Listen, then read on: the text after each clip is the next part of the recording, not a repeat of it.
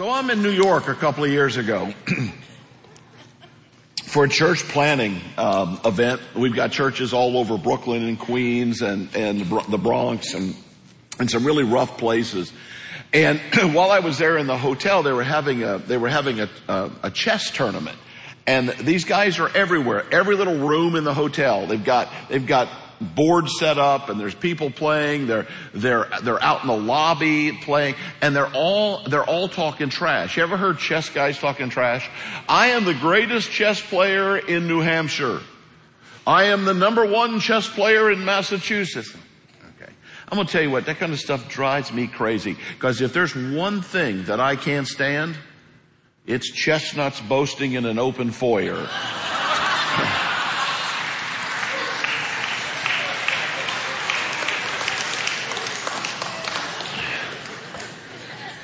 Thank you. Last night they weren't with me last night, so thank you. All right. Good choice on your part. Okay. We're doing this Christmas series, and we're talking about prophecies. And last week we looked at Genesis 3:15, and we talked about the fact that from the very beginning, on Adam's worst day, God was at his best. And it talked about that the seed of the woman, he would crush Satan's head. And we talked about how that 4,000 years before Jesus came and 6,000 years ago, right after Adam and Eve's fall, right after that is when God promised that there would be a Savior and it would be a virgin birth.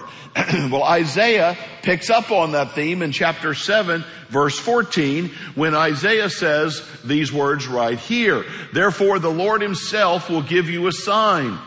The virgin will be with child and give a birth to a son, and you will call his name Emmanuel, God with us. And he will save his people from their sins.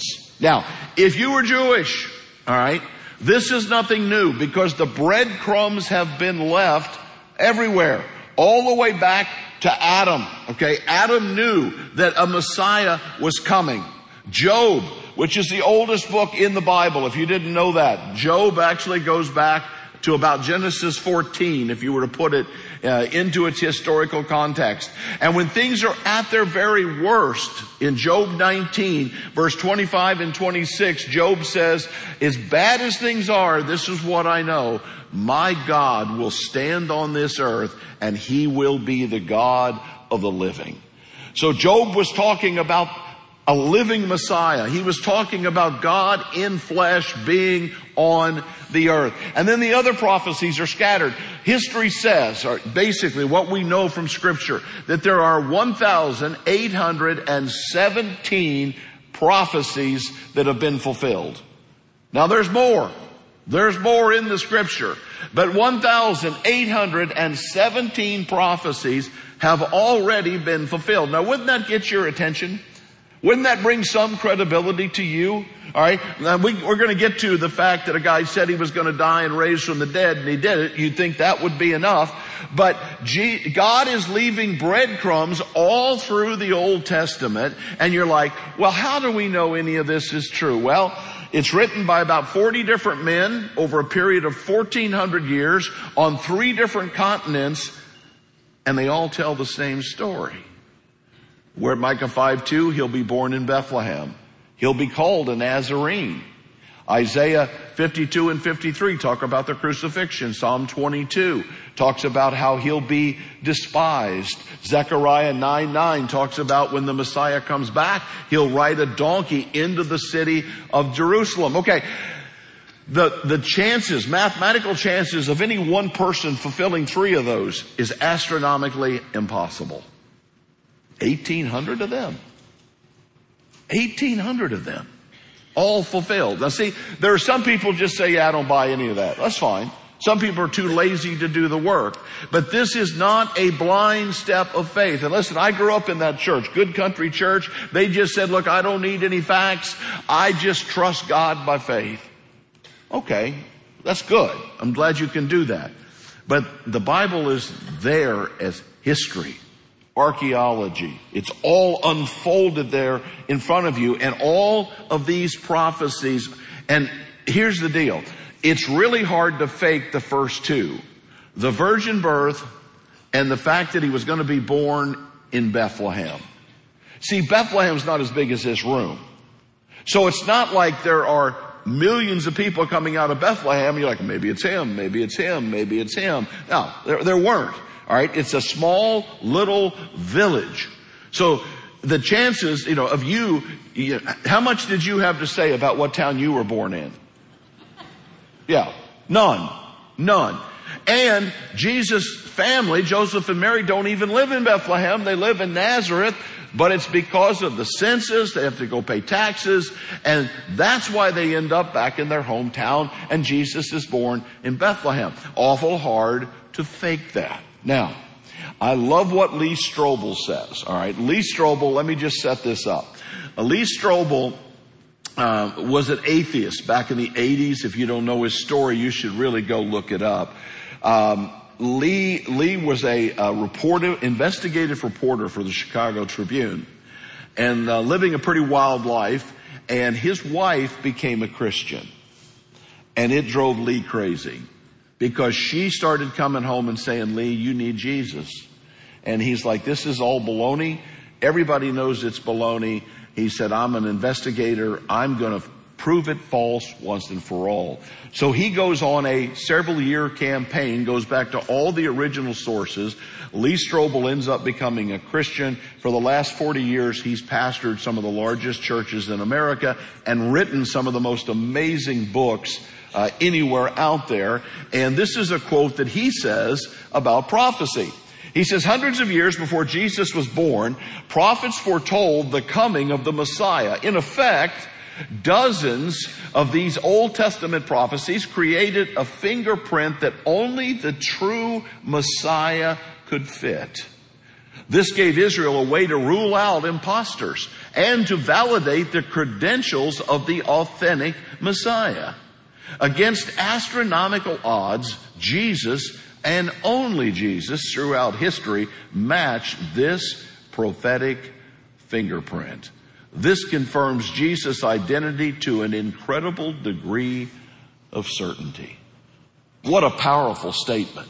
So the power of prophecies are so engaging for us today, because we can go back and look and say, wait a minute, what are the odds of Moses writing this down for 6,000 years ago, and then we have a prophecy from Isaiah 2,700 years ago, Micah's 2,500 years ago, and again, they lived in different places, they spoke different languages, and yet all of it comes together in Jesus. Galatians 4:4 says this, all right, this is a great verse.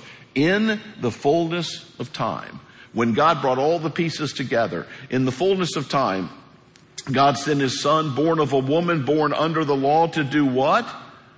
To redeem, to buy back those under the law, that we might receive the full rights of sons. So that we're not any longer just people out there trying to be good, because we talked about last week, we can't be good, but that now we are now grafted back into the family as sons, because of what this Messiah is going to do. And what is the big sign? The big sign is that the virgin will be with child. Now, you can argue which is bigger, the virgin being with child or the resurrection. But if you're on the Old Testament side, the virgin being with child.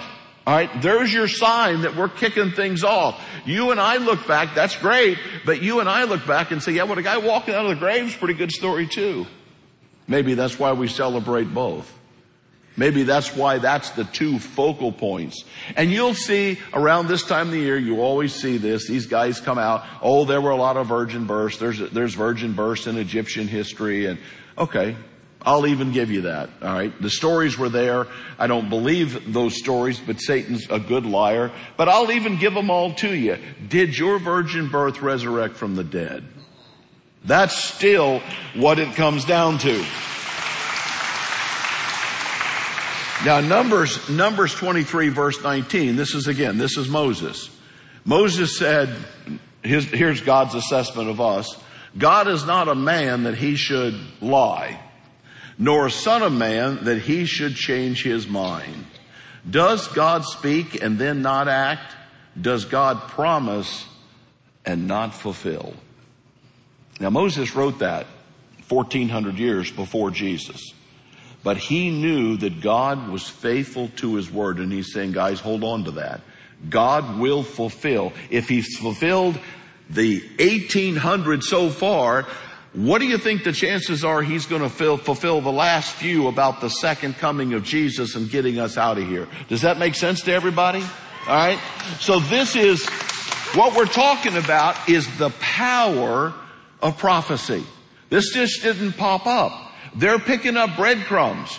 They're picking up breadcrumbs from the time of Adam all the way to that moment when Jesus is born in Bethlehem. And that's why once the story gets told, when Peter starts telling the story and the other disciples start telling the story, it's why so many thousands of Jewish people immediately believed. Now, there's the hard-hearted guys that were going to lose their power and position and money. They're slow to the draw. But the average Jewish person, what happens on the day of Pentecost? 3,000 men? Thousands and thousands of women and children. Because they'd been picking up crumbs all those years. And they knew about the prophecy. So Peter gets up and says, he starts quoting these prophecies just like I did. And the people are like, oh my goodness, this really is him. Now, in the New Testament, the word power is the word dunamis. It means dynamite. It's used in Romans chapter 1, verses 16 and 17. It says that the gospel, the good news about Jesus Christ, is the dynamite that brings salvation to all people. That resurrection, that story of Jesus is what brings the power. So we have the power of the prophecy, and then we have the power of the miracle. All right? Don't miss this. This is why the Bible has got all these miracles. And everybody gets upset. Why can't I see miracles today? Well, I think you probably do. We're too stubborn to recognize that God's doing all kinds of great things all around us. But I will admit that, no, I haven't seen the Atlantic part. I haven't seen some of the miracles that happened, but those miracles were always to prove a point. And there are a lot of people that still run around and say Jesus never claimed to be God. Well, I will point out to you that pretty much the entire Bible is pointing to Jesus being God, but John does the best job. Let me run through these real quickly. These are the 7 first miracles of Jesus, okay? John 2, changing water into wine. John 4, healing the royal official's son. Healing the paralytic man at the pool of Bethesda. You've got the feeding of the 5,000, and then the 4,000 is later. You've got Jesus walking on water, defying physics. You've got the healing of the blind man who was blind from birth. And then you've got the raising of Lazarus from the dead. Now, let me ask you this. What more could Jesus do to prove that he was God? What more could anybody do to prove that he was God? The power of the miracle is so incredible. Now, in 1980, I was a sophomore in high school. Transistor radios. Anybody that old? We had 8 tracks too, by golly. But anyway, transistor radio, the miracle on ice. The night that our Olympic hockey team beat the powerful Soviet professional team. No chance to win that game. They win. Miracle on ice. People still talk about it. It's one of the great moments in history. One of the great moments in American history. Now, what's amazing is people will believe a miracle like that. And yet they have a hard time believing that an all-knowing, all-perfect, all-powerful God can pull off miracles. You know, in John 11, let's go back to Lazarus, because that one's just fun. Where Lazarus lived is, let's say you're looking at me and I'm the Mount of Olives, okay? So I'm looking right at the temple. Lazarus' family lives right on the backside of this mountain. Okay, so it's about a mile walk for all the elite to get to Lazarus' house. It's about a mile. And so Lazarus is dead, and Jesus doesn't show up for 4 days. Does anybody know why? In Jewish law, they would wait 3 days because maybe you're just in a coma. Maybe there's something we missed. Maybe you're going to come back, so they would wait. That's why Jesus waited 3 days. But in this case, Jesus gave them a bonus day. 4 days. Because he wanted everybody to make absolutely sure that what? Lazarus was dead. No doubt about it. He goes, he talks to Mary and Martha, Lazarus' brother and sister, and they're crying, and they're all mad at Jesus because he didn't come and stop him from dying. You could have fixed this. And Jesus said, all right, watch this. And he's going to call Lazarus out of the grave. And Mary and Martha have a legitimate concern. He stinks. 4 days. Again, that's the point. Dead. He's dead. And Jesus says, Lazarus, come forth. Here's the verses. He says, he calls him by name, says, Lazarus, come forth. Now, I've been in Lazarus' tomb. You can still go there. You have to go down about 2 flights of stairs, and then you crawl into a little hole. So when Lazarus would have come out of that grave, you'd have heard him. You would have heard him coming up the stairs. I don't want to play the Mummy movie, but that's what he would have looked like. And I assume that maybe Jesus and Lazarus are talking as he's coming up out of that grave. And then when Lazarus comes up, it said, take the grave clothes off of him and let him go. Now what's fascinating is the verse behind that. It said from that point on, the religious leaders said, we got 2 problems now. We got to kill Lazarus and we got to kill Jesus. Wow. What happened to the wow? I mean, wouldn't somebody go, whoa, he was dead. He's back.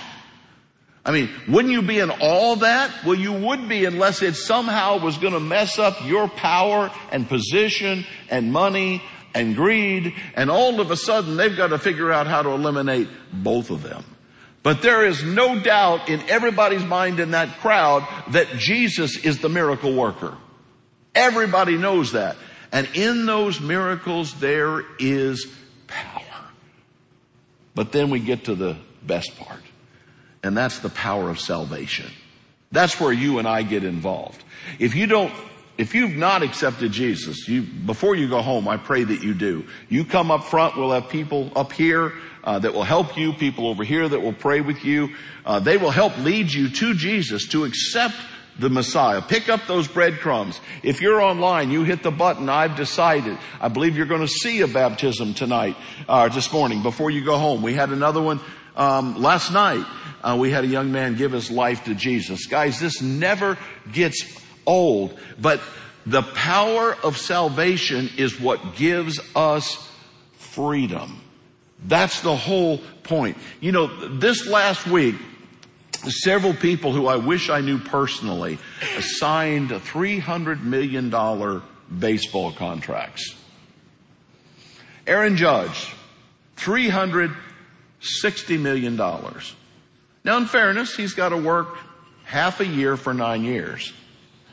I mean, travel first class, eat only the best food. I mean, it's going to be a rough life for him. Wouldn't you agree? Let me ask you this. If you had $360 million, would you think you were pretty much set for life? Anybody? Would you think you were set for life? I mean, is there anybody here expecting to make more than that in your lifetime? No.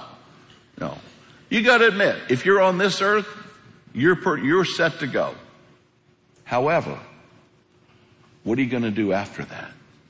See, I can give you a deal better than that. I can't give you a $360 million no trade, no cut contract, guaranteed money. You fall down, break your leg the first day, they still got to pay you the whole thing. I can't give you that. I can give you something better though.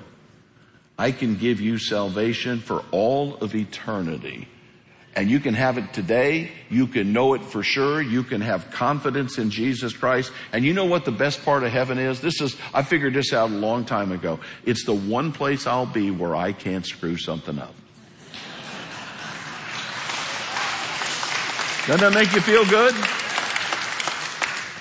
The power of salvation. Ephesians 2:8-9 says it's by grace that we've been saved through faith. It's not of ourselves. It is the free gift of God. But this idea that faith is blind, don't believe that for a minute. People say, oh, faith is just a step in the dark. No, evolution is a step in the dark. You want to talk about faith in the dark? That's a step in the dark. My faith is built on all kinds of prophecies from thousands of years ago, all kinds of history, all kinds of archaeology. It's all piled up there for me. And then there's one more piece that I want to tell you about. This guy's name is Polycarp. That's his name. If you don't know who Polycarp is, I'll explain. When Jesus was at the cross, there was only one disciple that stayed with him. Does anybody remember? It was John.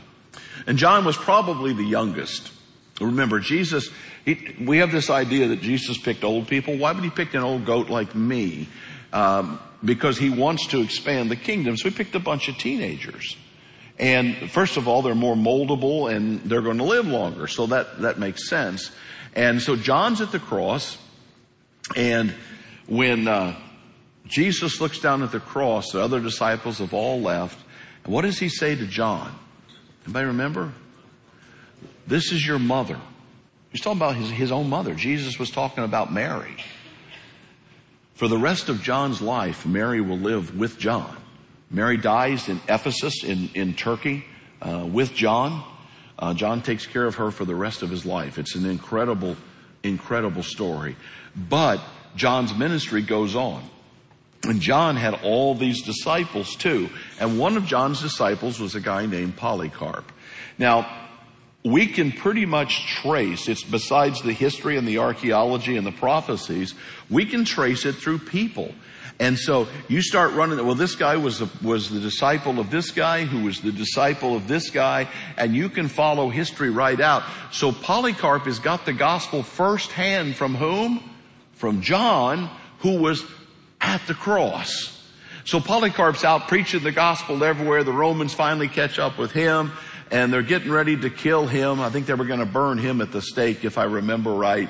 And they said, listen, Polycarp, all you got to do is deny Jesus and worship our Roman gods, and you can walk out of here.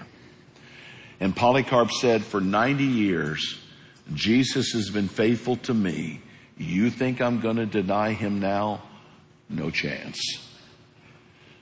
There's the physical lineage that leads us back to faith. So I don't know where you're at today. Maybe you have a lot of questions about how to be saved. Maybe you are saved and you're so stubborn you refuse to accept the fact that Jesus really does love you. And he really did leave all these breadcrumbs so you could walk into the presence of God himself. So Father, as we finish today, help us to fulfill that lineage to the next generation. Some need to be saved today. Some need to accept you. Some need to know they are saved, and as a result of that, go invite other people and go and share their story about how God took their broken pieces and put them back together. Some watching online that had a hard time this morning because of what they did last night.